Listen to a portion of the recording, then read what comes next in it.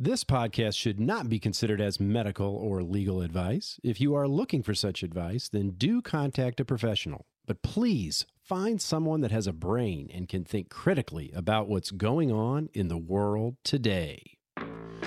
This is the Collective Resistance Podcast with your hosts, Leo and Fabiola.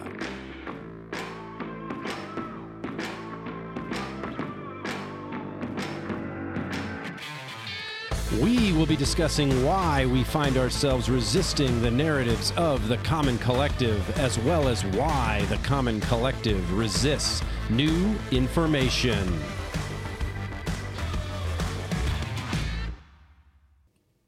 Fabiola, how are you doing? Hey, Leo. Doing good. How are you? I'm doing fantastic. We are back for season 7. This is episode... I would imagine. This is episode 61, right? Isn't that how we number these? Yeah, 61. Or 60. 61. Now, we are actually recording this kind of at the tail end of season 6, but that was just because of scheduling and all of that. So, other stuff may have happened in the month, month and a half or whatever that we're off. So we can't really say, but... as we kick off the new season, I know last season we kind of went back a little bit to,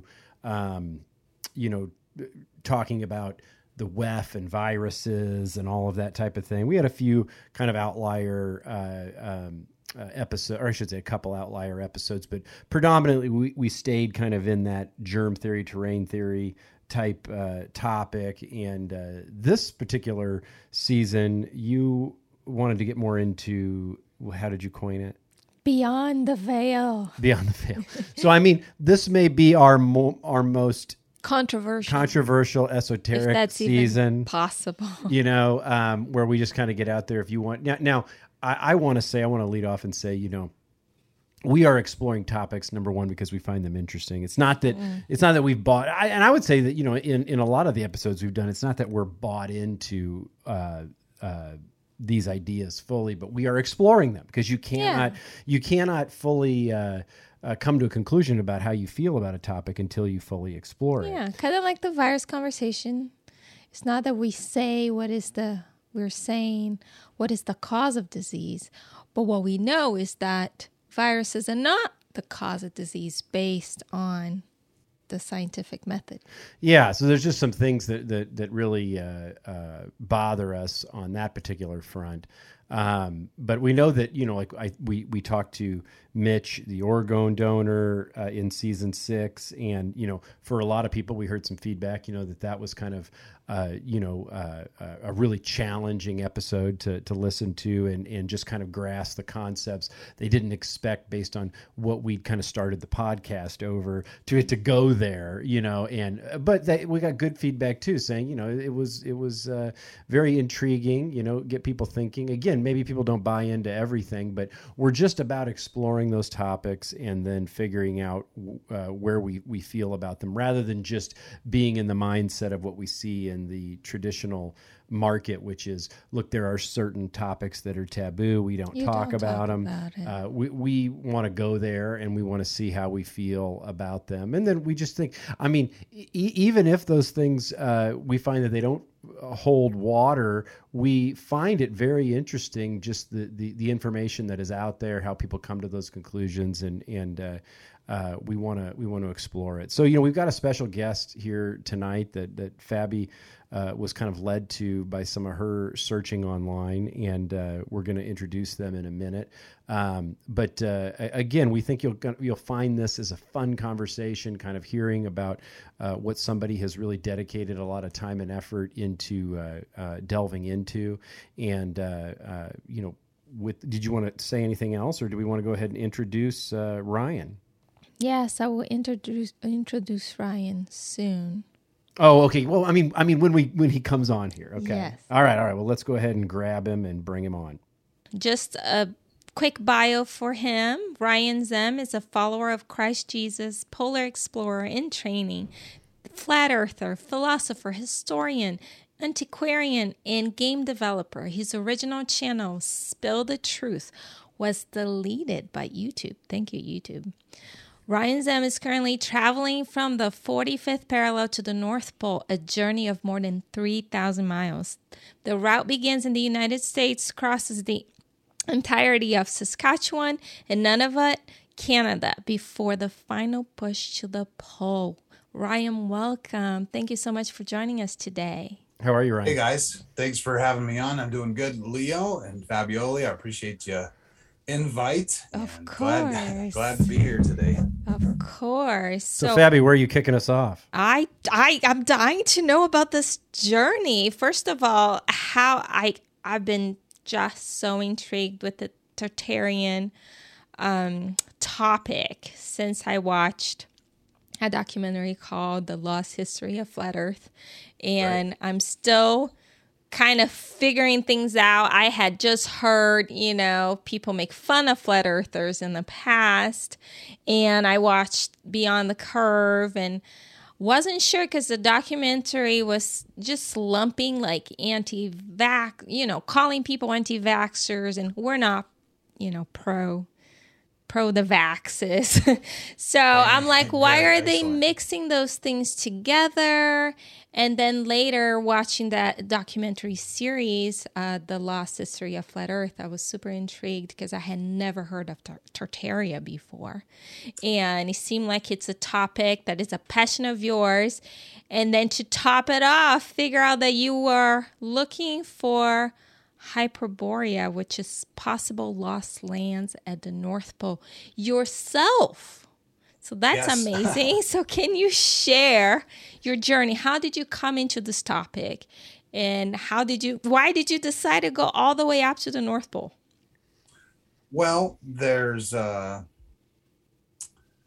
the topic of the flat Earth, for one, the North Pole is a pretty important place. Of course, it would be the direct center of Earth. Right. And studying the stars and celestial navigation is really quite important for the topic of flat Earth. Not so much at the North Pole, because the way the stars move at the North Pole works with the flat Earth model and with the sphere Earth model. Okay. But at the South Pole, with the southern polar star, Sigma Octans, it doesn't really work with the current flat Earth model, at least with the map as the polar azimuth equidistant map, the regular flat Earth map. The way that Sigma Octans goes around the sky at the South Pole is, I can't personally wrap my head around how that works on a flat Earth. But that's also assuming that the stars are physical objects. Mm-hmm. Which I wonder about that too. If they are not up there, what are they? Are they just lights? Are they a mirage? For one, almost all of them are perfect circles, not when magnified with telescopes and all that. They turn into these color changing. They look like they're underwater, right? Exactly. That's what I'm trying to describe, is that they look like they're underwater, and it looks like we're looking through some type of body of water to see them. So, but the way that the sun especially is a perfect circle, not a sphere, but a circle, and the fact that light waves traveling through our atmosphere follow follow a curve at all times, means that eventually the definition of a curve is a radius of curvature, and a radius defines a circle. So I have videos about this topic. It's called horizontal refraction, but essentially what I'm explaining is that a light wave traveling from a long ways away through our atmosphere follows a curve, and that curve eventually becomes a circle. And for me to look up into the sky and say, at the moon, for example, and say that's definitely a solid massive rock. There's no way I would ever. It doesn't look like it to me. The fact that the light waves are following curvature means that there's optical illusion in the sky, which is, for celestial objects, it's called astronomical refraction, and for distant objects on the horizon, it's called terrestrial refraction. But just the fact that that what we see in the night sky is in the optical, at least under some amount of optical illusion, is enough for me to question what are we actually seeing at the South Pole with Sigma Octans, so the southern polar star. And that's led me on a real desire to go to Antarctica so I can see the Antarctic night sky with my own eyes, study the stars, travel by celestial navigation. And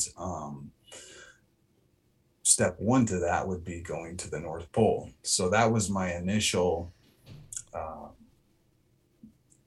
interest in the North Pole, is a training ground for future Antarctic expedition. And if I can't reach the North Pole, where temperatures are much warmer, then how can I try to reach the South Pole, right? So it's because I hear a lot of people saying, okay, if you want to prove that it's flat, why don't you go to the South Pole? So you were the first person that actually said, hey, I'm actually going to go to the North Pole. I mean, at least I'm attempting to do it.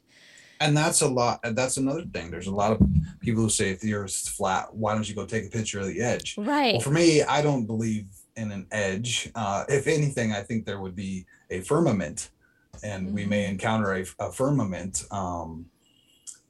And it just looks like ice, but it's not. I don't know. What is it? Is it crystal? Is it ice? Is it glass? Sand makes glass. So there's all kinds of things. And in the study of the sky, I want to know what is the for light as it's traveling through the atmosphere, through water or air.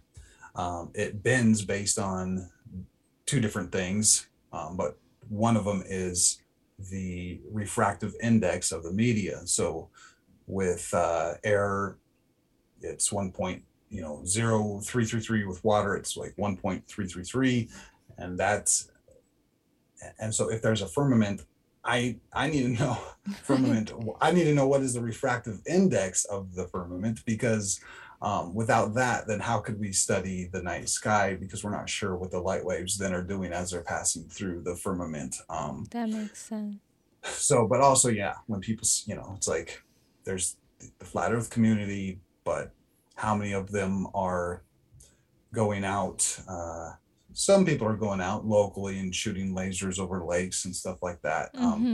But the real meat of the flat Earth theory would come from Antarctica. So I remember the one of the, and I was actually going to ask you this question about what the biggest proof for you ever was, but before I do that, I know one thing that I caught in a movie. I don't remember what it was, but I had a lot of problems with the overall movie. But and part of the reason is that it seemed like they were just piecing a bunch of clips of interesting things, but then they were never like interrogating each thing and saying, what's the context, what's the aftermath, all of that. So it really did look super compelling, but I'm like, man, I really wish that there was more meat in that perspective to go in. And one of the things that they had shown was this group that, actually built a pretty fancy rocket and shot it up in the air. And then and they had a GoPro or something on it. And then it hit, right. It seemed like it hit something. Yeah. Yeah. And then it came back down, and I'm like, okay, well, that's pretty killer. I like that. But where are these people? But where are it? Well, first of all, why didn't they do it twice? Yeah. Because if they did it twice and it did it the second time, then I'm like, okay, then I'm like, this is like It's probably expensive. well, I figured it's expensive, but I figured Yeah. they funded it the first time. They maybe had a fallback. So I'm wondering, like, because I sale. still go back to that and say, well, look, to me, that's the most compelling thing I've seen, and but I still want more, right? I want to see that repeated. What's been the most compelling thing for you, and why? Well, for me, it's physics of the air, and that's what I'm really talking about as far as atmospheric refraction, astronomical and terrestrial refraction. And if you can try in layman's terms. Number two, I'll get into that here in a second. Number two would be I haven't done them personally, but I've seen teams from Brazil, as well as from the U.S. who have done tests where they've shot lasers over lakes. I'd have to double check the one from Brazil, but I think they were up to 400 miles. Oh, wow. The laser was essentially 2 inches off of the lake, and they were on the other side. And there comes the laser 2 inches off of the lake. And it's like, where is the curvature for 400 miles of Earth, which I forget how much the laser should have been, but it's like it was supposed to have been like 16 or 20 feet above their head, right? And because of the curvature of the Earth, instead, boom, there it was, 2 inches above the lake. And I'm like, what possible explanation? The only explanation that sphere earthers have at that point, we'd have to go back to physics of the air, because they would claim that because they would claim that the air right over the lake is somehow warm and it's causing light to it should be 20 feet above their head, but because of terrestrial refraction, the light gets bent down, and it just magically ends up that it bends down so that it's 2 inches above the lake, the same where it was on the other side of the lake. And it's they really have to stretch. You really have to have a stretch of the imagination to have an answer for these lasers being shot over lakes 200, 400 miles. And every single time the laser is at the same height on one side as it is on the other, and there's zero geometric curvature from the Earth, causing the laser to then go up on the other side of the lake and be hitting them here instead of down at the 2 inch mark. So that is probably my second strongest proof.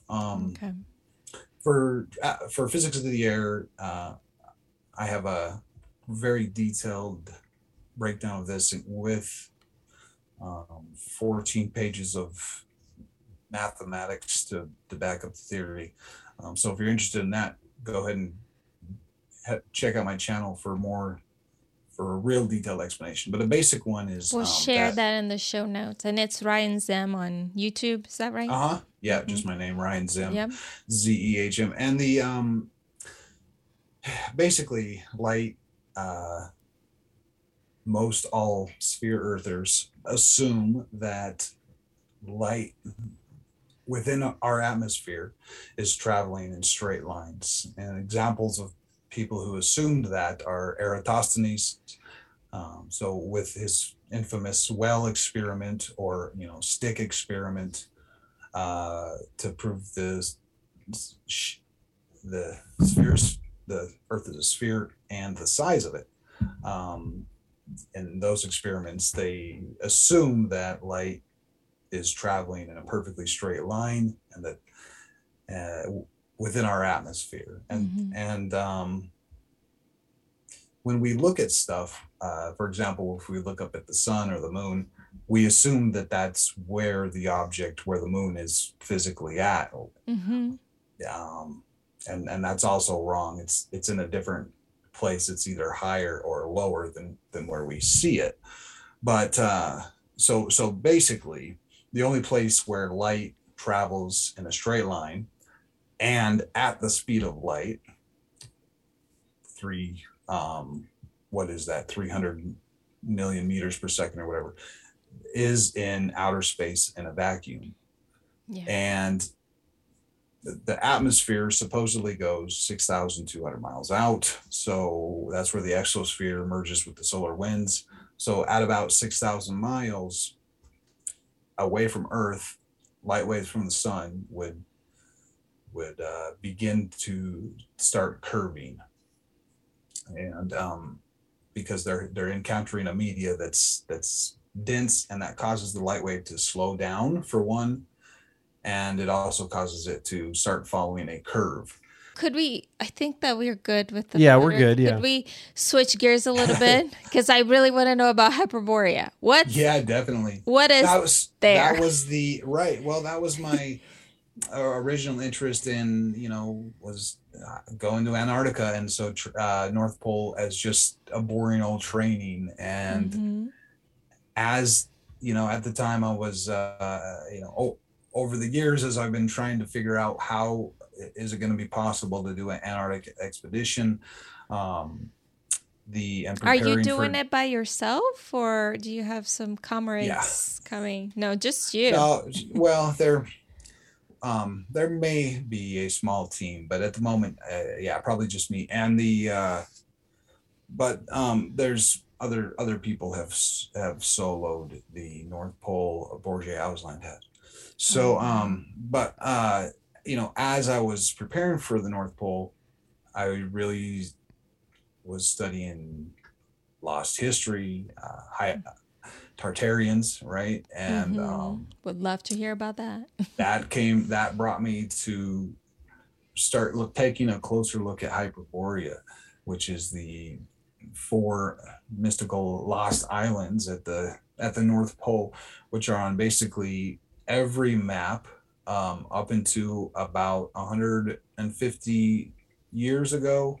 Then they just completely took it off the map. But for thousands and thousands of years, if there's really that many in our timeline, but in thousands and thousands of years, all the maps going back to even before Christ have always shown 4 islands at the North Pole, and not just maps, texts, and going back to ancient texts, they've all written that there are 4 islands at the North Pole, and that they're called the Hyperboreans. There's like a population there, right? And that there's not just islands, that there's an entire race of people there called the Hyperboreans. Are they good people, or no? They've always described as basically perfect. They're so they're extremely friendly, and I'll share my screen for just a moment here. Please. Oh yeah, I need to make you the let's see here. I have to switch host. Or is he? And I'll just share a couple clips here about the Hyperboreans. Okay. Don't take my word for it. We should turn to history for what they have to say about Let's do it. Yeah. Okay, here we go. I'm going to do share screen. Here we go. And I think you can see it now. This is my website, destinationhyperborea.com. I have an article on here called Lost Islands, and here is Mercator. We'll share that in the show notes for sure. Yeah, a couple blog posts about it. But here we can see the 4 islands, the North Pole. Interesting, it's right under a Masonic Masonic symbolism here. Another one to notice is that the hand pose is making the W where the 2 middle fingers are together. I'm not sure the exact meaning of that, but one thing it certainly makes is an M. But anyways, moving on, we get another one here, a map. This is the Prioris Hemispheri from 1592.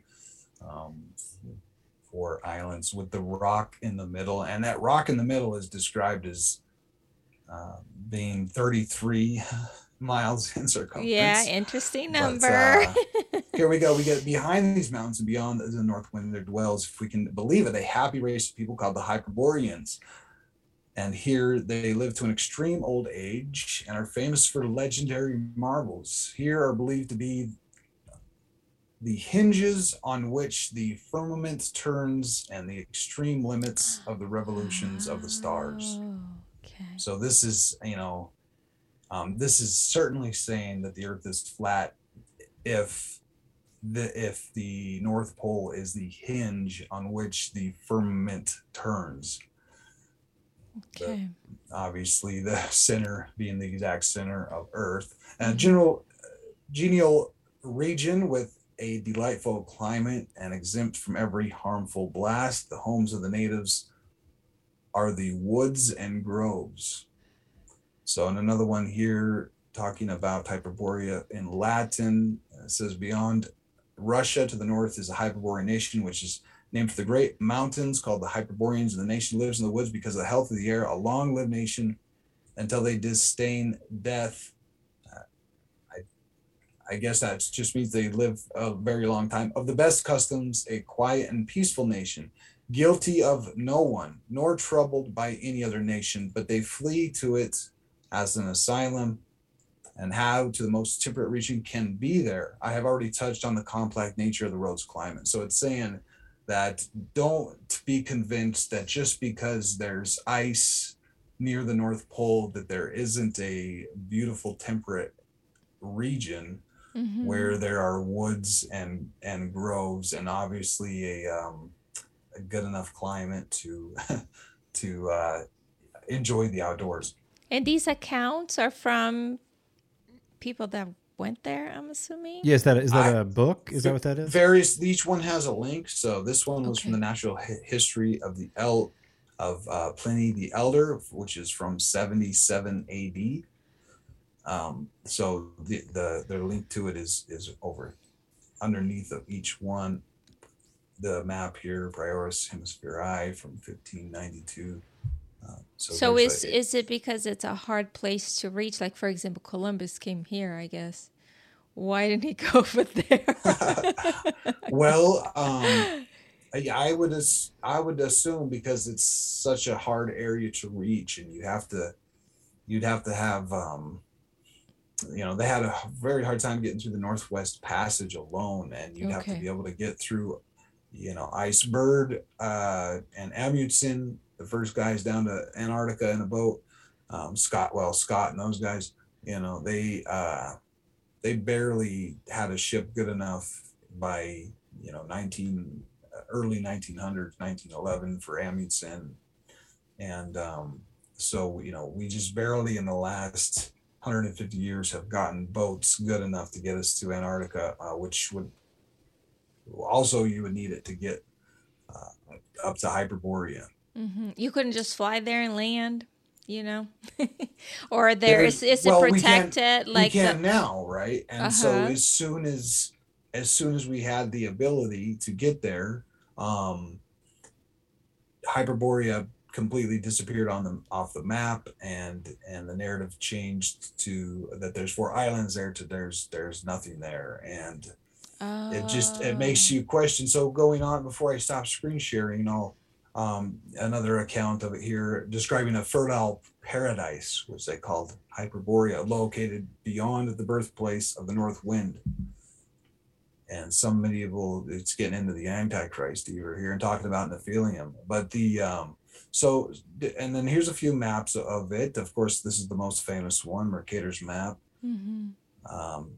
We've seen that one already. Here's another one from 1492 with the 4 islands around the North Pole, and showing that it's even connected by land, or used to be at one point, if maybe the water level has gone up. This one's also from Urbano Monti's Planisphere 1587, which is a pretty famous flat Earth map, which I will mention has dinosaurs down here. I am not a person who denies dinosaurs. I actually think they were real. Okay. I think that the Bible accounts for them in Genesis 6:4, but it's interesting when you look at a map from That is that old, right? 1587, which Yeah. predates every single fossil find of dinosaurs. In other words, there was nobody had ever found a dinosaur fossil at this point, but somehow he draws something that looks almost identical to a triceratops. Oh yeah. And fighting with another, I forget the name of this one. And Yeah, for I'm the not people good who with my dinosaur. Yeah, our son. If we bring our 13-year-old, he'll he'll name get it. them. And for someone to say that these are just lizards, they're not dinosaurs, I'm going to point to the fact that we have a pterodactyl right here carrying an elephant. So Okay. these are There certainly, you certainly. So anyway, interesting that we got dinosaurs on this map before any dinosaur fossils were ever Very found. interesting. So now, But can I ask you a go question though? And so we kind of started this podcast around. When I say Fabi and I, we started the overall idea of this podcast. We were questioning, stuff that was going on with the pandemic and stuff. And so, we've really dove in around, our virus is real and things like that. And one thing when I see stuff like that, I always like to ask, in fact, I've got the same questions around Tartaria as I'm always interested is what do the, historians or the detractors, what is their excuse? Because we know like like when we talk about the virus narrative, we know their response and it's pretty weak, and I wonder, are people just ignoring this? There really aren't historians that are even discussing it. That's what it is. That's it. They turned a blind eye. Anything that doesn't align with basically the evolution theory and the Earth is 500 billion zillion years old, whatever they want to. Anything that doesn't align with that, or something that didn't line up with their carbon dating and the dates don't align, they either come up with a theory to Discredit it. Yeah, let's say a carbon dating on a dinosaur fossil said, 2,000 years ago. Well, then they would say, well, the only reason that is because X, Y, or Z, there was a catastrophe here and it messed up the carbon dating, and now we need to add this formula onto it. Now we're back to 400. Let's make it more complex. So, sounds a lot like virology. on a topic like this, for a map like this, which is showing, something which, especially with the pterodactyl carrying the elephant, it's kind of hard to say that this is anything except a pterodactyl. And by the way, had never been a pterodactyl fossil found. So the question is, how did this, how did the guy come to draw this on his map or draw these things on their map if they're just lizards? And questions like this asked to academia basically gets no responses, and it gets to the point like with my horizontal refraction research that I need to hire these guys because they won't no physicist is going to give me the time of day when I'm trying to ask them about what happens to the vision, the visual experience when I'm up at a high elevate. It doesn't pay him any money to work with me on that, and he thinks I'm crazy because if it was true, everybody at school would already know it and talk about it. Right. So when it comes to topics like this, they don't want to talk about it. It doesn't pay them to talk about it, and the whole reason they're going to school and get a degree is so that they can get a job and get paid. So that's stuff like this doesn't interest them because it's not attached to anything that's really going to help them excel in their grades or studies, and it's also not going to help them in the workplace. They're not going to get grants, right? Right, exactly. And you were talking about this, so we're going to put you in the blacklist right here. Yeah, and it certainly isn't going to help them with their professor to come and do to present a theory of horizontal refraction, which essentially says that when you're done, that the surface of Earth is flat. Like the narrative crumbles. They're not going to get good grades, so they don't want to talk about it. And generally from academia, you get you just they just don't talk about it. Yeah. They're not too interested in it. It's anything conspiracy related or Right. doesn't align with the official history. Like Tartarians, they just turn a blind eye. And So now, are the Tartarians related to the Hyperboreans at all? Is there any relationship there, or they're just yeah, separate? Okay, so they are. yeah, they're I found connections between the Hyperboreans and just to let me do a quick screen share here to finish I up don't know why on. the story with the Hyperboreans reminds me a little bit of, the land that Wonder Woman came from, where, the Yeah, humans couldn't see it and they were well, super strong and they have that's superpowers. it's kind of what they were saying in that text we were reading earlier, that they kind of almost had mystical powers. It was kind of saying. So but Ah.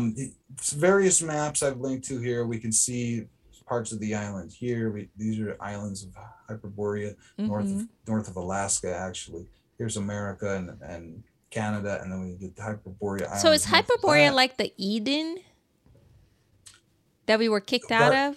Garden of Eden. If it, from my research, if the Garden of Eden has a physical location, then it would be at the it would be Hyperborea, the North Pole. Oh, okay. And so if we were kicked out of there, I'm not sure if Okay. we're allowed to go back yet. Or maybe the Tartarians were like, maybe I'll find a flaming sword. I hope they will spinning, let you in so you so can tell us all about it.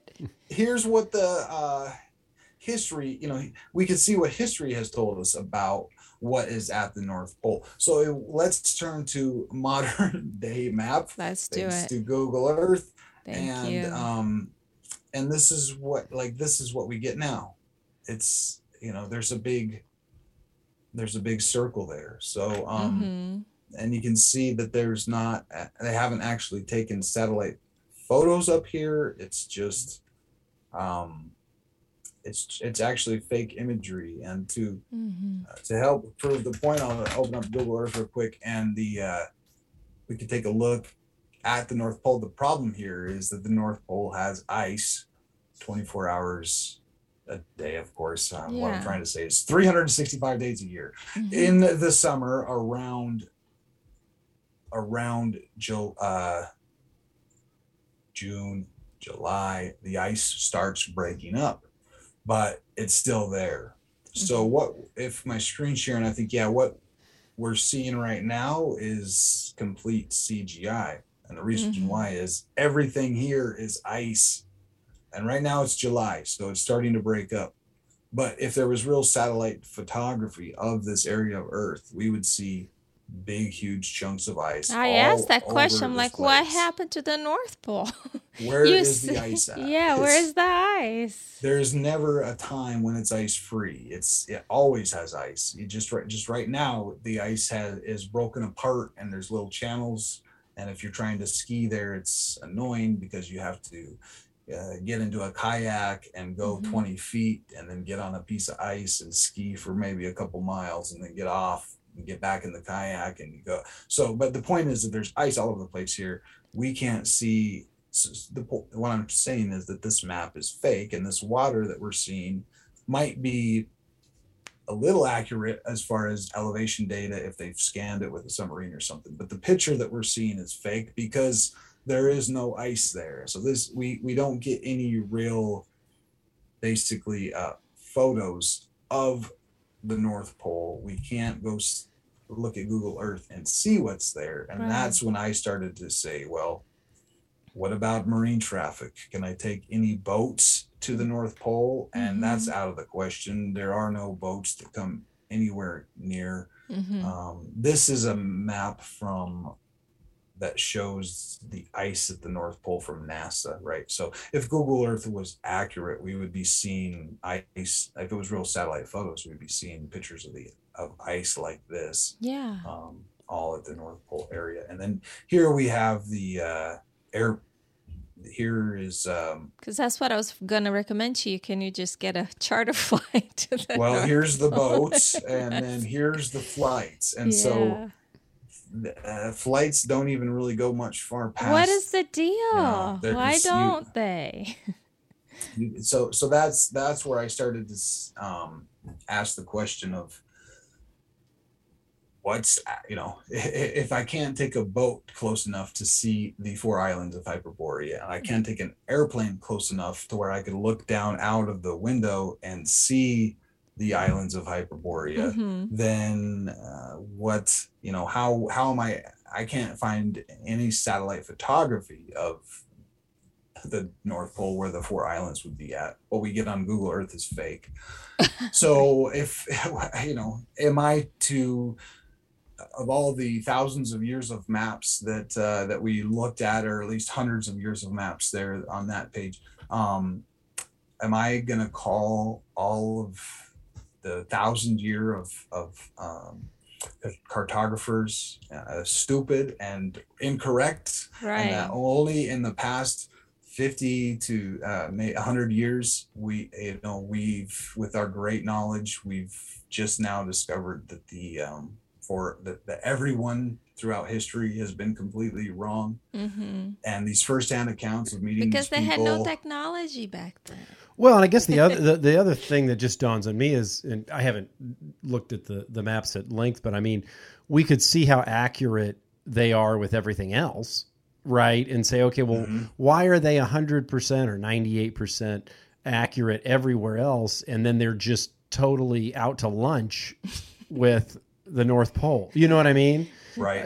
Yep. So I wonder, I mean, I pose that question to you? I mean, I haven't looked at the rest of me. Is the rest of the map, does it look pretty as we understand it, or they're pretty close. Yeah. And then you got to add rising and lowering ocean. We can't say that in 1500, 500 years, 600 years ago, that the ocean must have been exactly where it's at now. Sometimes California, for example, shows that it's an island, or that it has that big Baja Peninsula that, like, going down into Mexico. But sometimes even California is shown as an island, and I look at that and say, oh, they got it wrong. California's not an island. Right. And then I say, well, wait a second. This, when they mapped it, first of all, 500 years ago, then before that, they had to be out sailing for something like 100 years, getting that information before they got back and drew it into one big map, right? So anyways, it's 500, 600, 700 years ago. Do I know what was happening in California, or should I assume that it has the same ocean level that it does now, or that it wasn't an island? I don't know. It could have easily, ocean levels could have easily risen or fallen. Could have been different back then. That's right. So now back to the Tartarians. Hyperboreans and Tartarians. Are Tartarians descendants of Hyperborea? They're their own people. Who are the Tartarians, and what happened to them? Well, from all the research I've done, very extensive, right? At least through historical texts, I'm able to trace the Tartarians back to the lost 10 tribes of Israel. So about 700 BC, when the 10 tribes got kicked out of Israel and they had to go across the Euphrates River somewhere to the northeast, they went up to the area of Arzareth, which is on the other side of the Bering Strait from America, and they settled there, and that was kind of the birthplace of Tartaria, and that was 700 BC. So over the next 700 years, and up to Christ, and then after Christ, they, depending on what point in history you're at, they are called Tartarians. And a part of that is definitely the Mongolians and Genghis Khan. Would you share that page that you have about Tartaria with the pictures, with the architecture, their magnificent buildings? And Ryan, when did you start learning about Tartaria? Because one question I have is probably about 5 years. It's got to be about 5 years now. Okay, because I was just wondering. We've been, I would say, pretty connected into, hidden truth type conversations, since, not long after 9/11, And Right.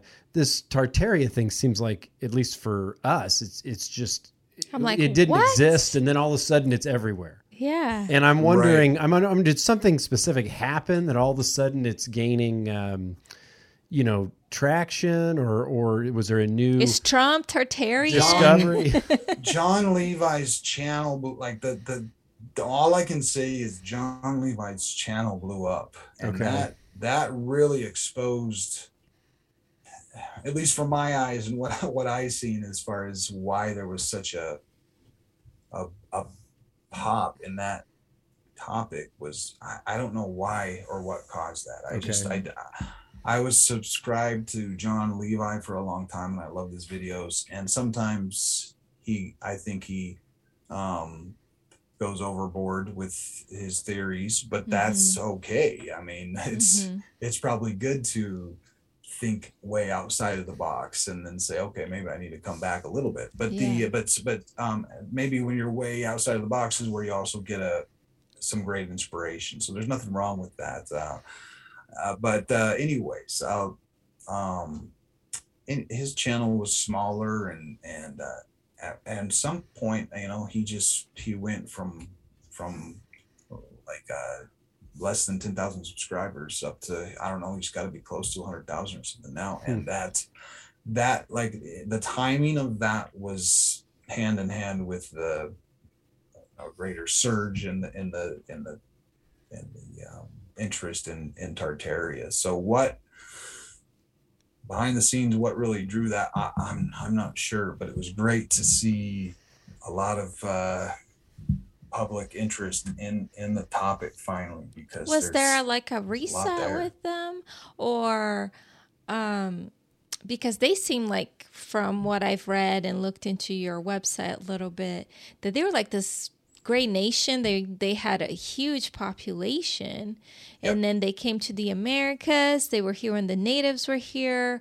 There's a lot of evidence. I don't know if I can call it evidence, but if we're talking about architecture, there's a lot of really different, magnificent architecture. Even like the city I'm from, Rio, downtown Rio has all these buildings, and you're like, everybody else is on a cart and a horse. How in the heck did they build that? Right. How did how did it happen? And the same thing in the United States, we have, the World Fairs where it's not just San Francisco and Chicago, it's everywhere. It was in Omaha, Nebraska. You've got this architecture that looks like it's been plucked right out of Europe and dropped into America. You've got it up in Canada also.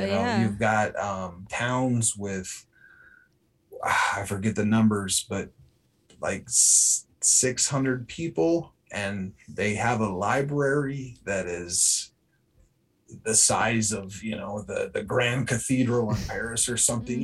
It's like, and you're looking at this thing like, why, how did these people build this thing? And they have 600 or 700 people in the town. This is a library for 700 people, and it's in the World Fairs, you have magnificent buildings like this, and they're repurposed for the most ridiculous things, like the milk. This is the milk and dairy building, and it's like more grand architecture than anybody nowadays could ever think about building. And it looks like that it was more like the people who got off of the Mayflower and the Nina Pinta and Santa Maria, like they just came in and almost seems to have inherited cities of grand architecture. And so how that ties in with, and they claim they built it right in like 7 years or their stories of being able to build those things are preposterous. There's no way. If that's true, then we as a human race have degraded so much that we need to take a serious look on how we are degrading so badly, physically, but no, just the height, the sheer mass. And then there's practically no photos of any construction, and then they're just up overnight and build the entire city of Chicago or Chilaga in a time frame of 1.5 years, including subways beneath the buildings to transport people from one building to the next. And they just, it's So were they like the Atlanteans then, the Tartarians? Did they have like technology? Because I was looking. You are not sure. I don't know if at the moment if anything, I would say at this point that they knew how to harness what in India they call prana, which is energy. We absorb it with our lungs, and if they did have energy, I think it was the energy of prana, not so much electricity. Most people kind of say, oh, they had free energy, so they were running 110 volts through. Like, no, I don't think they were using electricity at all. At the same time, I've seen a lot of weird photos of boats and stuff that have a strange dual mast that has no purpose. They're not steam stacks, and then the boat has no sails and no engine. So I'm looking at these boats like, how did these things move? They don't have sails. They don't have engines. There's just these two magnetic looking things. Do you have some pictures there of that? Yeah, I'll pull those up here. Awesome. Let me pull up my pictures of boats 1 second here. But yeah, well, for people listening who might be unfamiliar with this Tartaria thing, I mean, and again, I won't admit that I know much about it, but what I've learned is quite intriguing, which, kind of similarly to the Hyperborea topic, which I'm brand new to as of just this week. But the Tartaria thing is interesting because there's a lot of historical references to this region and the people, and it seemed like it was a major player and then thriving society. And I think in one of your videos, Ryan, you show like the mentions and history of it, and then it just kind of trickles down. And then goes away. And it's like, well, how can you be mentioned in publications, at this high level, and now you're not mentioned at all? Was that a reset? What is that about? Sometimes there's in Christianity, they have the concept of people being raptured for what Revelation calls a harvest. Right. And I'm like, where were they raptured or what? I don't know where they went, because it doesn't seem that they were the Indians, unless what happened here with the Indians is just such a complete lie and fabrication. Maybe they didn't have guns and we came in and just killed everybody. There are massive bone piles in the US that they blame on the Native Americans as using them as burial sites, like just huge piles of bones. And so anyway, I wondered if they maybe killed them all, threw them all into these huge piles, and then said like these are ceremonial bald piles that they've been throwing bones in for hundreds of years, and then just took over the cities, did world fairs, and then just wrote history books that said like these people were all savages living in teepees, and then they did live that way because they got kicked out of their cities and they couldn't come back. Of course, the cities were guarded by police and people with guns, and they essentially got kicked out. So I don't know how that, and it's hard to figure out. But I do have some pictures. I might share the screen here. Yeah. And I'll just go through this little folder because I think all the pictures of boats are in here. At least some of them are. This is a great book. Look it up on archive.org, called American Antiquities and Discoveries in the West, and evidence that an ancient population of civilized nations different entirely from the present Indian people in America, centuries before its discovery by Columbus. So in other words, Tartarians. Here we have the entirely different population, different from the present Indian people who lived in America centuries before its discovery by Columbus. And we, of course, found their cities. Here's a picture of one of them. This is called, Chicago, or Chilaga is the Chilaga was the old name. And there's even on a one like that, you can see up here, there likely could have been a spire. I don't know, but it does say America carved in over here. And I think that, it's possible they could have just sanded it down or filed it down or just replaced it with another piece of stone and put in their own engraving. For example, where they put in the Palace of Mechanic Arts. But even in a picture like this, you're looking at, like these little ladders running up here and here. And supposedly construction just got done. And it's like, man, how did they build this thing with these little ladders and guys running around? It doesn't, Now, do you know, Ryan, what, maybe you mentioned it and I missed it. Does it have this dated? This picture? This picture is it is dated. It's 1898, I believe. It's within a year of 18. Okay. Late 1800s. Or 1893. I'm sorry, 1893. The turn of the century, about Chicago World Fair. And so this is Chicago. Another picture of Chicago here. And then when they get done with the fair, right, they just burn the whole thing to the ground and they say, well, we didn't need that architecture except for the fair. So now the fair's over, we're just going to burn it down. And that's what we see here. They just destroyed the whole thing and this is what was left of it, right? Yeah, and that doesn't make any sense. Whatsoever. This is 1894, by the way. So the previous picture I showed you was 1893. This is taken in 1894. Wow. This is what's left a year later. You can see this is probably see the column standing up here. Mm-hmm. That's probably this one right here. Mm-hmm. So now, Ryan, this the pictures here. Now, I don't know much about Chicago history, but I mean, weren't there famous fires? Accidental fires, but this isn't one of them. This isn't one of them. Okay. The one in 1894 that burned down the entire White City, which is the fairgrounds.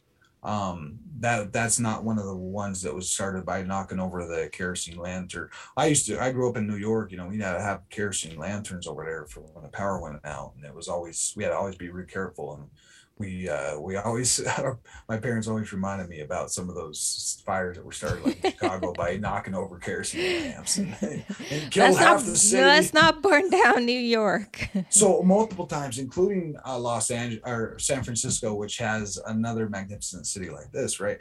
They all burned down right after the fair was over. Within 1 year, they completely torched every single city. This is a report of the president of the board of directors of World Columbian Exposition. This is the 1893 Chicago World Fair.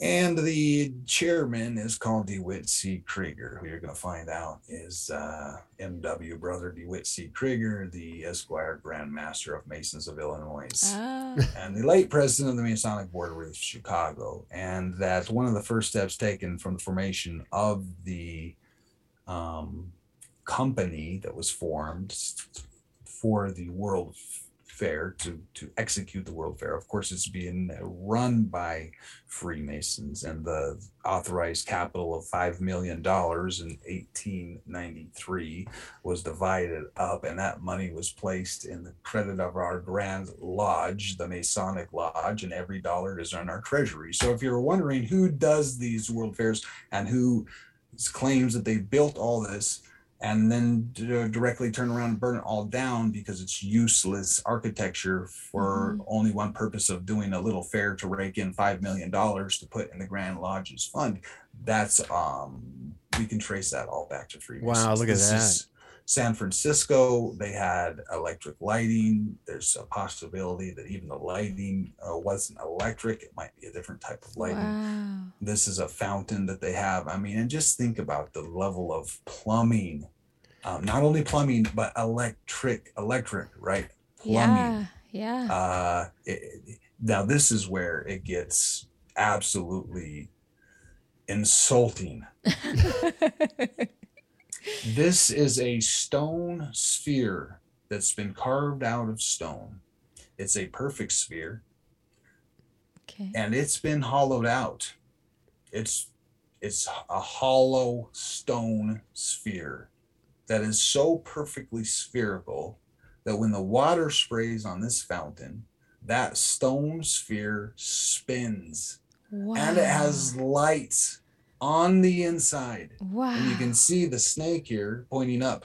These spray water up onto it. and the force from the water from the fountain makes this thing spin, and it's lit from the inside. Now, how in the heck, in the middle of the Wild West, they're trying to build a city? Who decides that we're going to carve a perfect sphere out of stone? We need a big giant rock ball that's hollow. Somebody find somebody to do it. And we're going to smash it to pieces as soon as the World's Fair is done. We don't have any room. This is America. We're out of room. We don't have any room. Here you can see the water spraying up from the snake's mouth onto it. That's so beautiful. Who is this lady? Apologies for the profanity. Is somewhat a little slip going on here. But the thing you should look at is that this is from the World Fair, and they say they just built it. Look at the street. Oh, yeah. Look at the grass growing up over here. Yeah. Look at how old this road is. It didn't just get built. It's been a minute. Oh, my gosh. What is that? The city. Oh, this is the city of San Francisco before it got completely destroyed and burned to the ground because the fair was over and they didn't need it anymore. Oh, my And not to mention that everywhere you go through here, there's such intricate detail carved into every little wall, corner. There's fountains, there's these carved out spheres of stones. Here we go. The fair is over, so we're just going to bomb it and burn it all to the ground. Are we sure Gavin Newsom was involved somehow? Had to have been.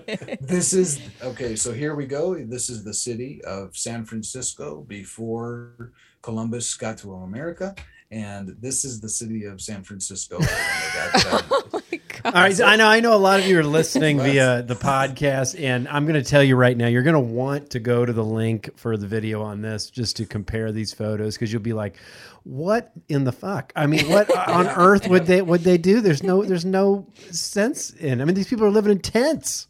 Yeah, and you can look down here, and they're going by horse and buggy, and it's like they built all of that with just horse and buggy in a matter of 1 year. Yeah. So switching back a few. If you're wondering what's the context of all these pictures, feel free I've seen your video with some of these. Switch over to my channel that talks about them. This is Christopher Columbus showing most likely an encounter with the Tartarian, with a Native American sitting in the back in a hammock, which looks like they're trying to roast him and eat him for Pete's sake. But here we go. Here's some of the ships. Okay. Oh wow. No one's really able to explain what is the purpose of these metal things on top, but they're showing that they light up. They call these sometimes light ships, and these things light up like super bright lights. And at the same time, you're not going to find any motor or engine or cell. Now this one obviously taking the cells down, right, for repair. But here's another one.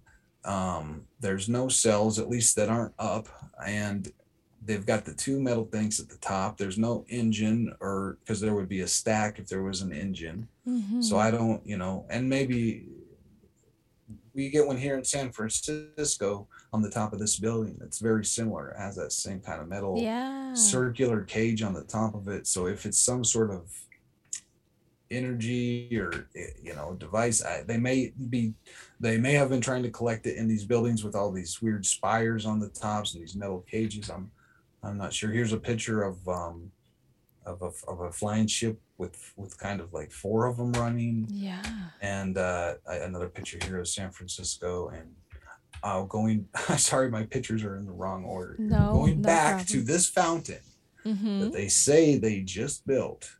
Mm-hmm. I took a closer look at it when they drained the water, and you can see down here that the stone is crumbling. There's cracks all over the place. Yeah. There's I thought I had another picture of it, but anyways, looking closer at those.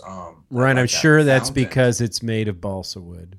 I'm sure. Right, because they made it out of stucco. Yes. That's what they say these cities were made out of, stucco. So, but I also want to.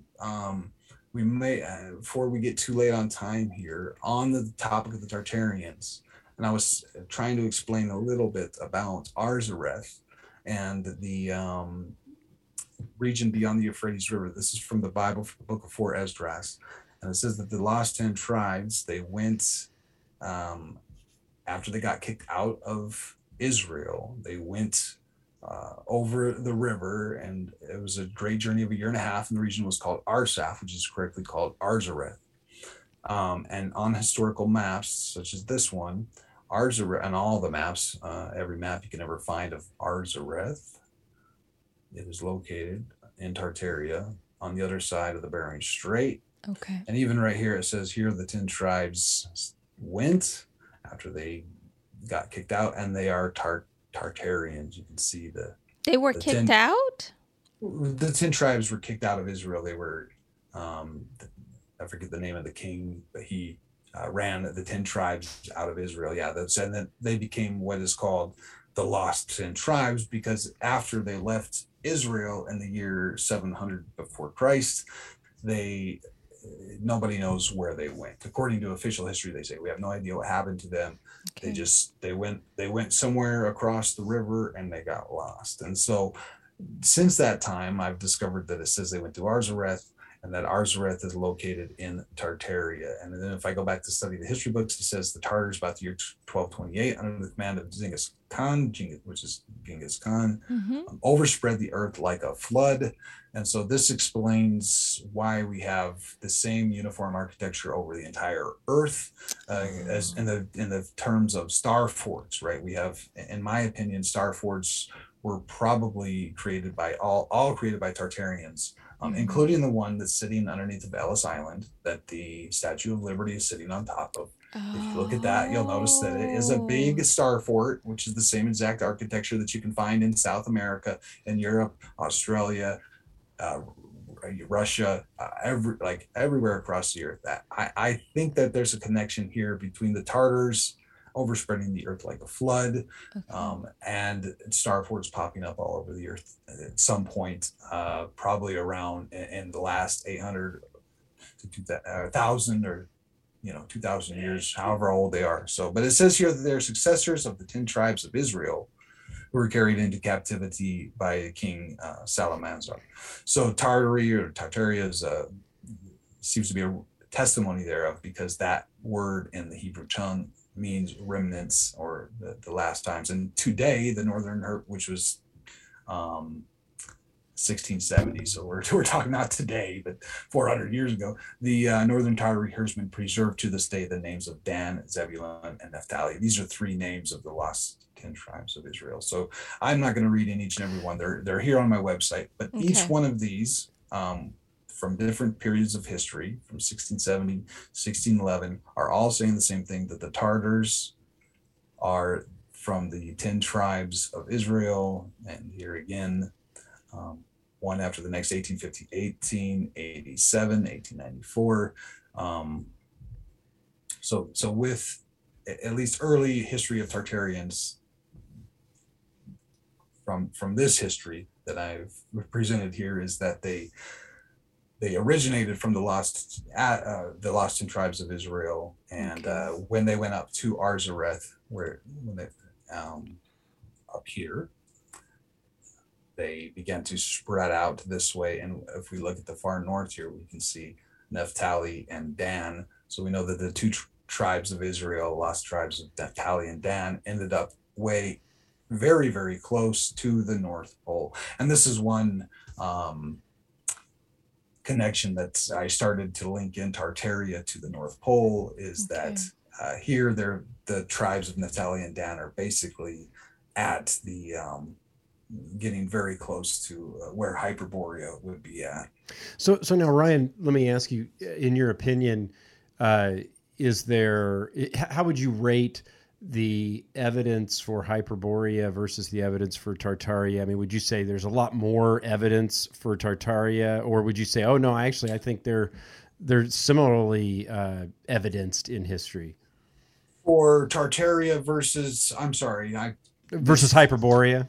Hyperborea, there's a lot more concrete evidence for Tartaria. Absolutely. Tartaria camping the 9. There's even CIA documents that talk about, unclassified CIA documents that talk about how they're going to cover up the history of Tartaria. And saw that on your website. Tied in with the Cold War and all that. And they're going to completely do away with Tartaria, and all Tartaria history will become Russian history. And so, and going back through history, like the map I was just looking at, which is a map of Tartaria, it's like there's no way that I can say right now, with all of our science and proper history, we're so much smarter than actual historians who wrote books and drew maps and said, like, this is an area called Grand Tartary, and the Tartarians live here, who have their own religion, kingdoms, everything.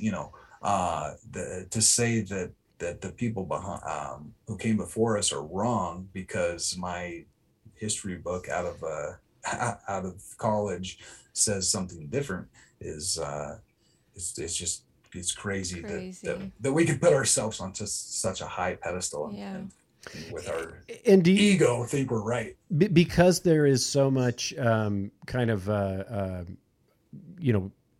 discussion about this topic now. Are there a lot of people that are up in those areas like you showed on the map, as far as where those are now, where you mentioned the 10 tribes of Israel? I mean, those probably are not very populated areas, right? They're fairly, I don't know. I don't know the answer to that. It's too far north. It's still like up there by the Bering Strait. I mean, that's on the other side of northern Alaska. So, I mean, you're talking northern Alaskan type, but people don't like to hang around there. And you can only get up there, the ice or the snows off the ground, maybe 1 or 2 months out of the whole year, if it's not, and has permafrost, so that the dirt is actually frozen. So going up and like trying to dig or something like that is. I just didn't know if given the nature of the internet and everything and people coming together, if there's some expeditions. Well, I wasn't even going to say expeditions, but just have people that live in that area go up and start finding architecture, and there's been some of that. I follow a couple of channels. Some of them have died off, though. One guy started playing video games. There was one of them was Olav the Seeker, and he seemed to be in an area where he could actually go out and find some of this stuff, and some of the things that he was filming was pretty rad. So there are some people up in those areas looking into that stuff. I think the problem is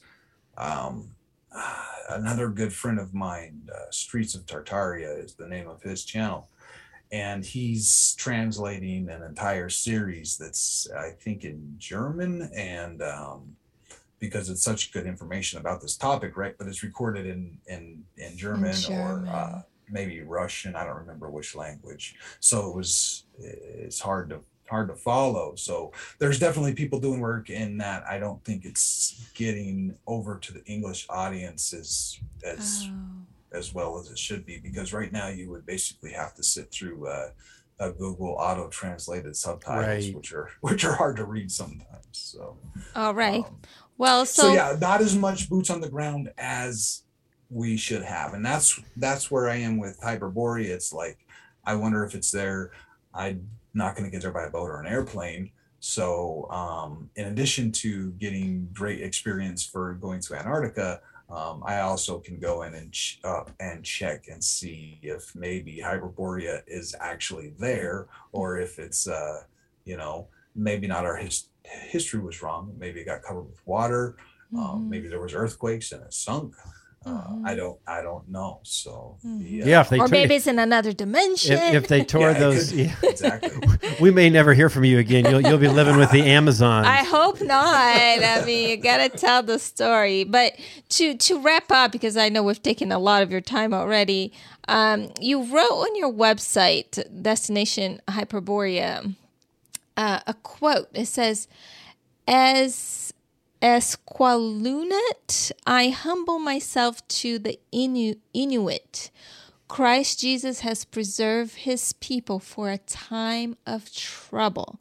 Hast thou entered into the treasures of the snow, and hast thou seen the treasures of the hail, which I have reserved for the time of trouble, for the day of battle and war? And we hear so much now, not just now, but especially now after the pandemic happened, that there's a battle going on with the darkness, the evil and the light. And you hear a lot about the darkness, but you don't hear a lot about the light. And when you do, in Bible verses, they can be hard for a lot of people to understand or even trust. Is that book that was put in the Bible? Is it the right book? Right. So what experience who are the troubled people? Can you tell us a little bit like that? Or who are you said the preserved people? Yeah, I don't know if that's the correct translation of that Bible verse, and sometimes I think Bible verses can mean different things at different times. But I'll share my screen for a moment once again. And if I keep going on this article on my website, it gets into Tartarian Christianity and talks about how the Tartarians, at least after about 1200, were a Christian nation. And Genghis Khan was a Christian man on a Christian conquest. And if you go look at Wikipedia for what religion Genghis Khan is, it will say Taoism or something like that. Mm-hmm. But from history, we can find that that's not quite true. He was a Christian, and the text on the screen now give hints to that. But here in Purchase Pilgrim 1625 gives the account of how Genghis Khan had the vision of the white horse, which aligns with the opening of the first seal in Revelations. I don't know if there's a distinct correlation there or not, but everything lines up. The Tartars their main weapon was the bow and the arrow. They fight on horseback. The weapons are the bow and arrow. They are very ready and excellent archers on horseback. Foot, they're slow, and they're not as good with swords and whatnot. They're indeed so skillful in the art of shooting with their bows that they pierce all kinds of armor and this. So they're one thing about the Tartarians, at least around the year 1200, with Genghis Khan coming out of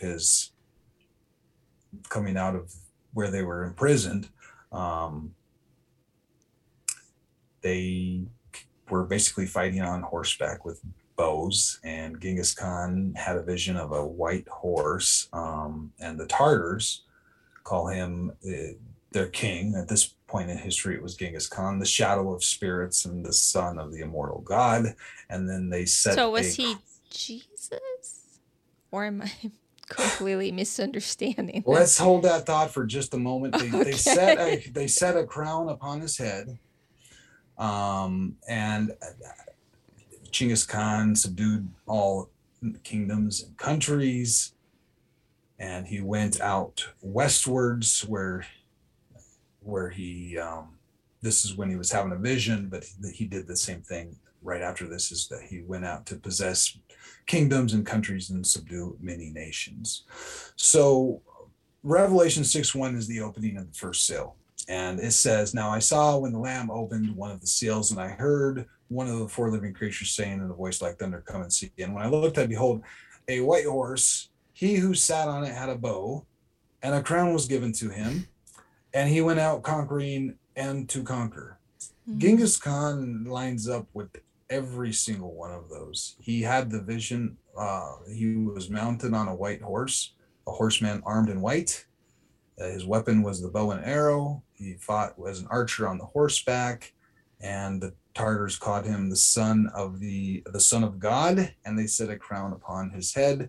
And Genghis Khan had subdued all the kingdoms and countries. Of course, we know that he was a magnificent conqueror. So the fact that Genghis Khan lines up perfectly with the opening of the first seal is just a fact. Does that mean there's a connection between Genghis Khan and Revelation? I don't know. I'm not saying that. I'm just saying that Genghis Khan was on a white horse. He had a bow. A crown was given to him, and he went out conquering and to conquer. Well, and you also point out in one of your videos that I had caught that he actually is depicted as looking a lot different than what we're sometimes indoctrinated into thinking. You know, he's we're thinking he's kind of like a thug warrior and a lot of these other murderer, rapist, all this. No, let's and also we've seen the area on this map where the lost 10 tribes went, right? They went to Arzareth. This is where they ended up at. And so looking at a map of what's called Christianography, or a map of the spread of Christianity, it's interesting that it doesn't really spread out from from Israel. It actually spreads from Tenduk, where the lost 10 tribes and the Tartarians went.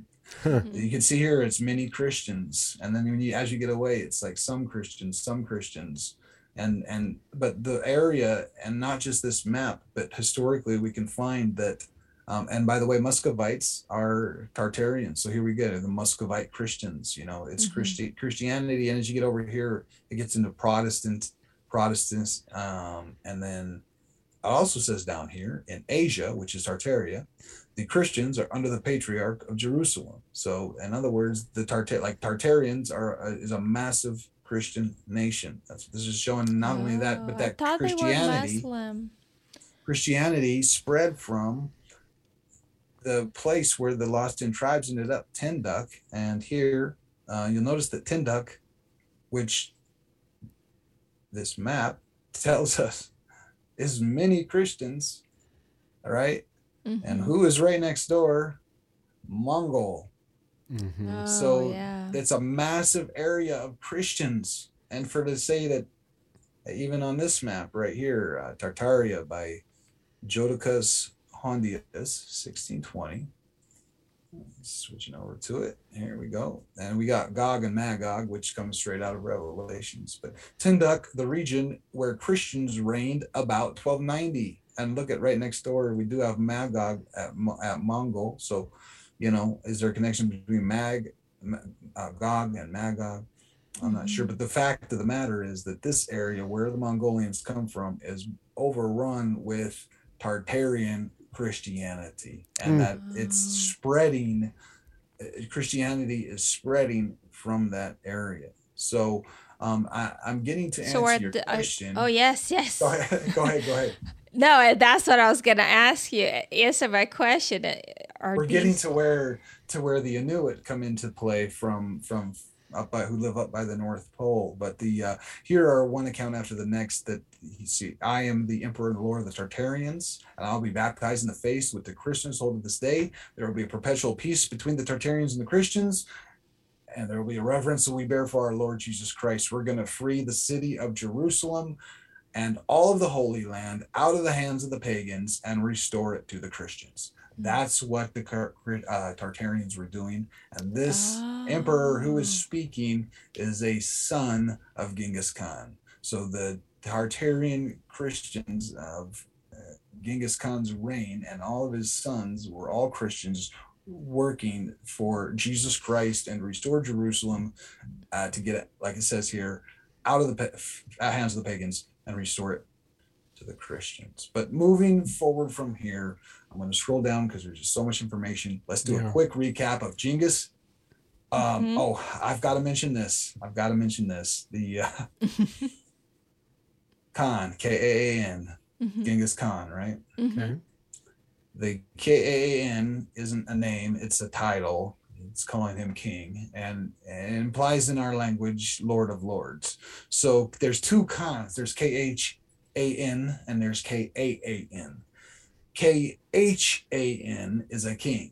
K-A-A-N is a king of kings. So K-A-A-N was the title which Genghis directed his son, and so Genghis used himself, but then he directed his son and successors to assume. And it is explained in the dictionaries as in our texts by the term Khan of Khans, or Lord of Lords. So Genghis Khan, K-A-A-N, is calling him Genghis, Lord of Lords. And it's very interesting because they call him Jesus, Lord of Lords, and here we got a Genghis, Lord of Lords, and it's such a phonetic similarity that I have a hard time getting past that. So let's recap. Genghis, who they call Khan, right? So Genghis, King of Kings and Lord of Lords, is I'm not calling him that. History is calling him that. Genghis Khan means Khan of Khans and Lord of Lords. So Genghis, King of Kings and Lord of Lords. Revelation 19:16 says that on his robe and on his thigh he has the name written, King of Kings and Lord of Lords. In other words, you could replace this K-A-A-N. On his robe and on his thigh he has the name written, Khan. I don't know if that's correct, but one thing's for sure. We have Jesus, who is the King of Kings. He was born in Nazareth. He's called the Son of God, the Holy Ghost, and his body location is non-existent because Jesus ascended from the grave. We also have Genghis, who is Genghis Khan, so Genghis, King of Kings.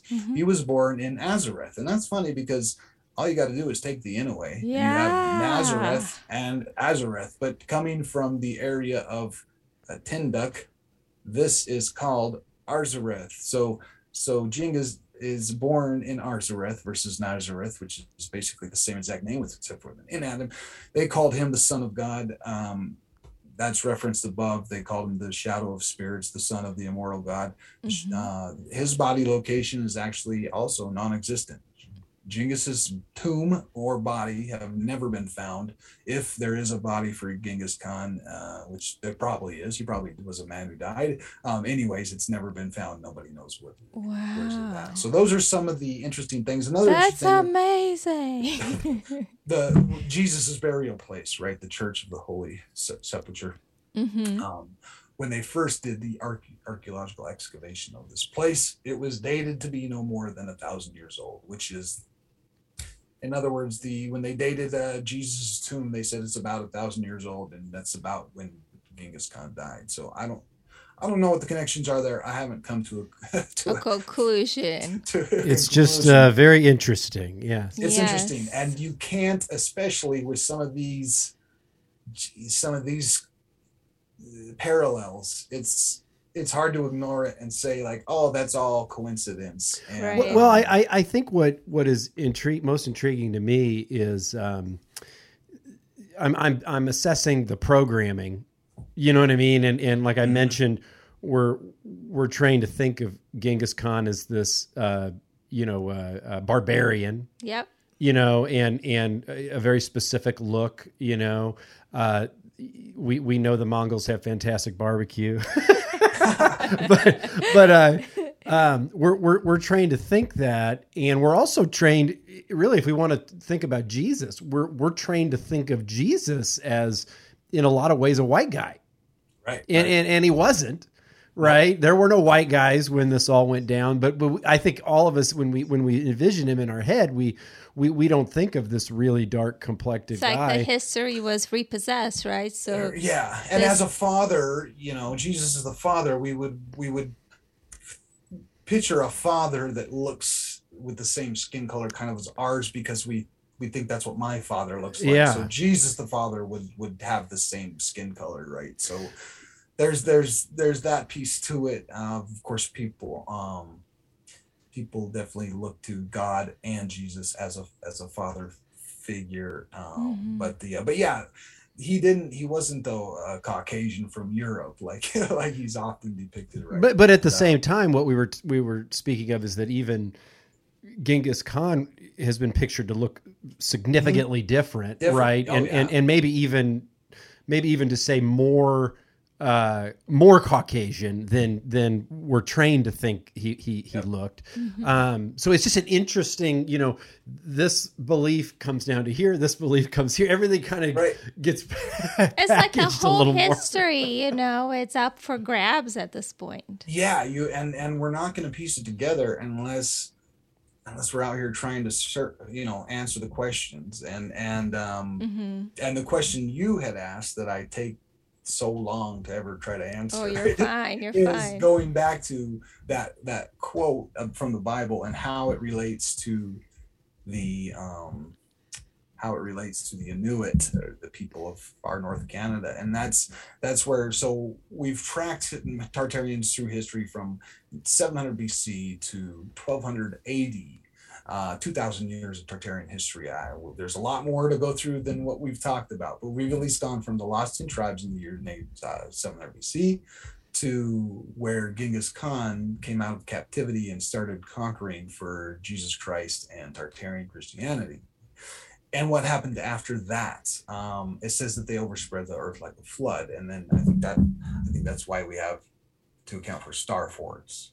But here we have the Thule migrations, and if you ever get into the Nazi area, the Thule Society is certainly an interesting topic. But before that happened was the real Thule and the Thule migrations. And the Thule migrations is what led to the Inuit and the people who are up in far north Canada and Greenland right now.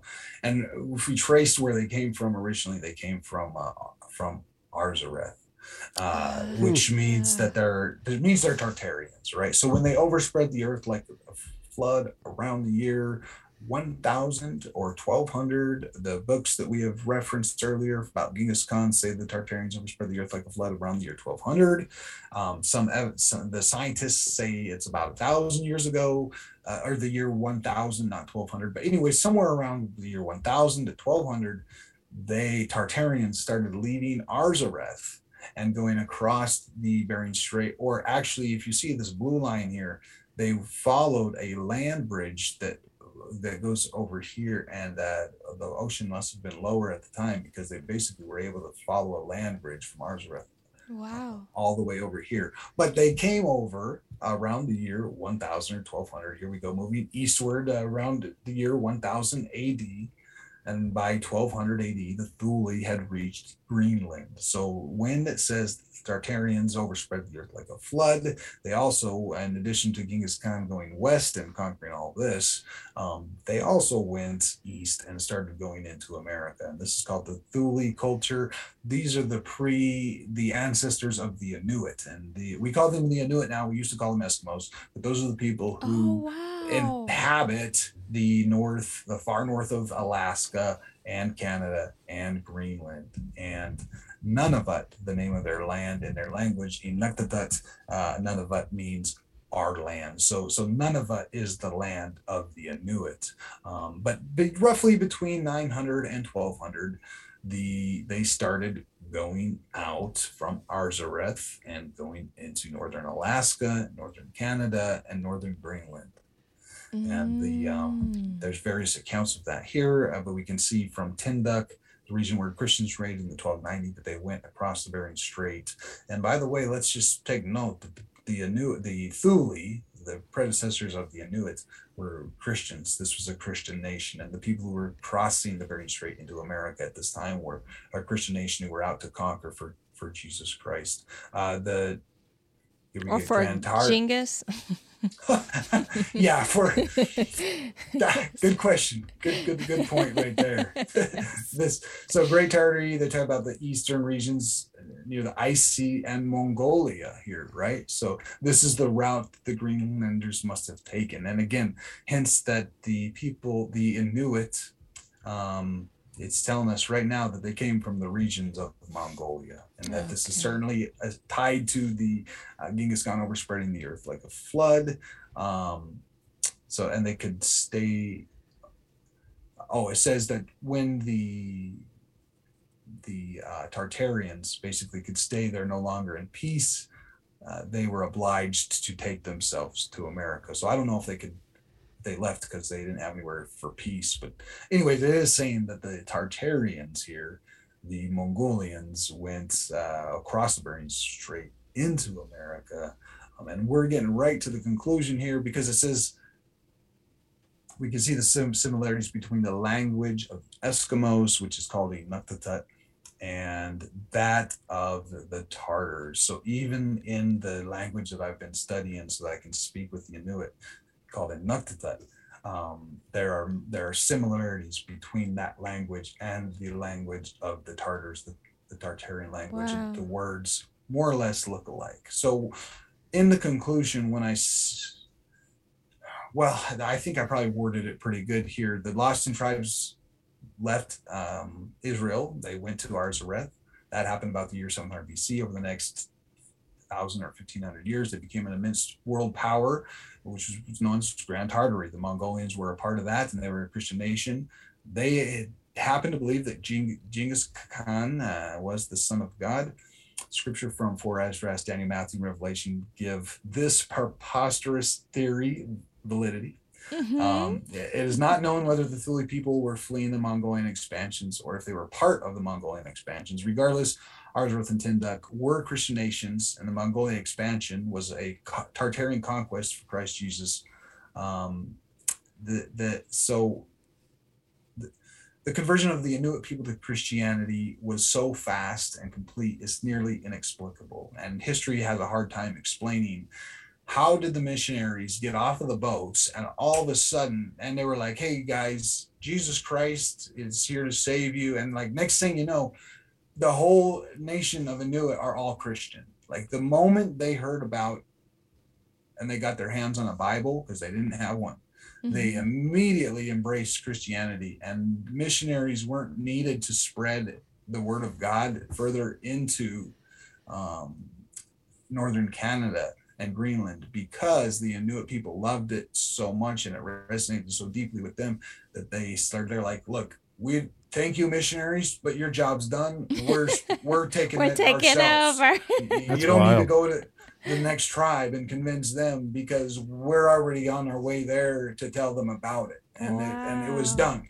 So so that's why it says here, it was so fast and complete, it's nearly inexplicable. That's not my opinion. That's history has a hard time accounting for that. Yet if we look at our history, it seems that the Inuit, whom originated in Arzareth, were once a Christian nation, and perhaps the Inuit felt an ancestral or cultural bond to this new religion, which was being reintroduced to them by the missionaries. So the Inuit have preserved their bloodline much better than the people of southern latitudes. Up in like far north Canada, there's not a lot of, and I'm not necessarily against, racial mixing. Right. It's just a fact that up there they've preserved their bloodline much better. They're not, they're not.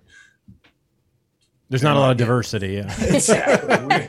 we don't have, the islanders going up there to visit, and it's basically just Inuit with Inuit with Inuit, mixed in with a little bit of white-skinned Europeans, and missionaries and whatnot going up. But other than that, they've preserved their bloodline much better than people of more southerly latitudes, because they were once Tartarians or the lost in tribes of Israel. We might find among the Inuit the most direct descendants of the patriarch Jacob. Jacob's bloodline are the 12 tribes of Israel. Right. So the most direct bloodline to Jacob is likely preserved in the Inuit, because the Jews over in Israel have mixed quite well themselves, right? So of Tartarians, I believe the closest bloodline we have to Tartarians are Inuit, and that the Inuit are likely the closest and cleanest and most direct bloodline of the descendants of the patriarch Jacob. Now, Qualyunat just means white person. That means big eyebrows. So in Inuit, they call me. I would be, if I present myself to I call myself a gringo in Spanish, right? Right. So I say Portuguese as well. right. So this is gringo. Same, call myself a gringo. But as a Qualyunat, I humble myself to the Inuit, because I do believe that they have, so I humble myself to them for this reason alone, because they probably are the most direct bloodline we have left that leads to real Tartarians. And I say Christ Jesus has preserved his people for a time of trouble. Yes. I don't know if that's a fact Is that or not. now? And that's why I say, have you entered into the treasures of the snow? Have you seen the treasures of the hell? Which I reserve for a time of trouble, for a day of battle and war. What in terms of the Bible, what is a resource for battle and war? Well, it's people. He's not talking about an Apache helicopter, like, oh, by the way, I froze an Apache helicopter up there in the snow for you for the day of battle and war. So, he's like, no, he's talking about people, right? And it's likely talking about spiritual warfare here. So I don't know what the treasures of the snow are or what the treasures of the hell are. And what he has reserved for a time of trouble and for a day of battle of war. But if what he has reserved for a time of trouble and day of war is people for spiritual warfare, then maybe there's a link there to maybe the treasures of the snow are the Tartarians or the Inuit who have preserved their bloodline. So that's that. To answer your question, that's what I mean there. Awesome. I'm not saying that's the meaning of Job 38:22. That's just one far out one interpretation. Yes. Well, this is just fantastic. Yeah, you've blown my mind in several ways. I want to commend you for such amazing, detailed historical work. We haven't seen that. Everything I referenced, the links on the website. So if you think, if you're worried, I photoshopped all that together. Go ahead and go to, follow the links, read the historical text, because the great thing about that is there's a lot more than just what I showed. I clicked a little tiny paragraph out of a book and there's an entire book to read. So go read the entire book. Wow. And that's, then we can probably start piecing together some sort of a story about what our real history is. Amazing. Now, Ryan, on that note, do you want to let anybody know any links that how can we support your journey? We support you? Yeah. Just the two. There's Destination Hyperborea. I tried to go and I failed. I wasn't expecting to succeed, so that was probably my failure. But first try, it's a fact-finding mission. Yeah, that's honestly what I went for. I didn't go to get to the North Pole. I went to figure out what does it feel like to sleep in a tent at negative 40 degrees. Oh my gosh. And I figured that stuff out, and I figured out what you kind of need to do to take care of all that stuff. So it was a fact-finding mission. So now is round 2, and I just got my gear that came in today. Bicycle pedals here. I'm riding my bike from 45 degrees north back to Wollaston Lake. Last time I drove my car, and this time I'm riding the bike. So for the first 12 degrees, from 45 degrees north to basically 57, 58 degrees north, I'm going to be bicycling, and then from there, winter will be setting in, and I'll transition to ski, and I'll start skiing north towards the North Pole. Amazing. So, anyways, that's if we're on the way and you need to rest, yes. Come see us. I think you're north from me, so yes. That's where I'm headed. We're by the Canadian border. Yeah. Perfect. Straight up 95. The website for that is Destination Hyperborea. So I'm not on the move right now. I was just doing some training up in the Sawtooth Mountains, but I am headed here probably right around the 1st of August. I'll be leaving from 45 degrees north on the bike, and I'll be headed towards the North Pole. It's probably going to take a year and a half, so don't expect results immediately. Okay, so part 2 is in the future. Okay. Yes, yeah, I'll be on my way. So in 2 years, we should know what happened to you. Yeah. Yes. I'll come back with. I got micro SD cards, so I can slip one under my tongue or something, and when the military yanks me back from the Hyperborean coast, I'll get some video out of it. So, amazing. We'll do a part 2 then, and yes. Now, then, like I said, destinationhyperborea.com is the website for that, and all the link and all the articles that I've been reading, and then of course just youtube.com/Ryan Zehm. So that's where you can find me, and it's been great chatting with you guys. Yeah. Great chatting with Wonderful to meet you. And, nice to meet you too. Hopefully we can meet in person soon. Absolutely. If not, then it'll be a live stream from Canada. So we'll talk in the future. Thanks for the time, guys. Thanks, Ryan. Soon. Thank you so much. Bye. Cheers. All right, Fabby. That was another long one. We know, but it really started to get going. The topic is. I don't even know. How do we even title this episode? Flat. Wait. We didn't even start with flat Earth, did we? We said light refraction, flat Earth, Tartaria. The Inuit, Hyperborea. Or maybe we should just call it Rapture. Jesus Christ is Genghis Khan. No, that would certainly get some views for certain. Yes. No, I think it will be definitely Tartaria related journey to Hyperborea and the roots of Tartaria. Yeah, and what a good guy. Yeah, he's just. I mean, he's put together a great site. I mean, at least anyone who has interest. He's taking responsibility. He's like, you know what? If I can't really find the answer for sure, I'm gonna go there. I'm gonna do it myself. We talk about how epistemology. How do we know what we think we know? Yeah. And he's like, oh, okay. Well, I feel like I know what I know, but you know what? I'm going to go there and I'm going to prove it one way or another. Yes. I'm just going to go see it in person, and then I'll know for sure. So, I mean, I give him all the credit in the world, and we hope to see him before he makes his way further north. For sure. All right. Woo, a little loud. That's another episode of the Collective Resistance Podcast. Abby, what do you want to tell everybody? Hey, everyone, don't forget to check us out at our Telegram group, the Collective Resistance Podcast, and Twitter. And stay healthy, stay safe, and stay curious. We went long. All right.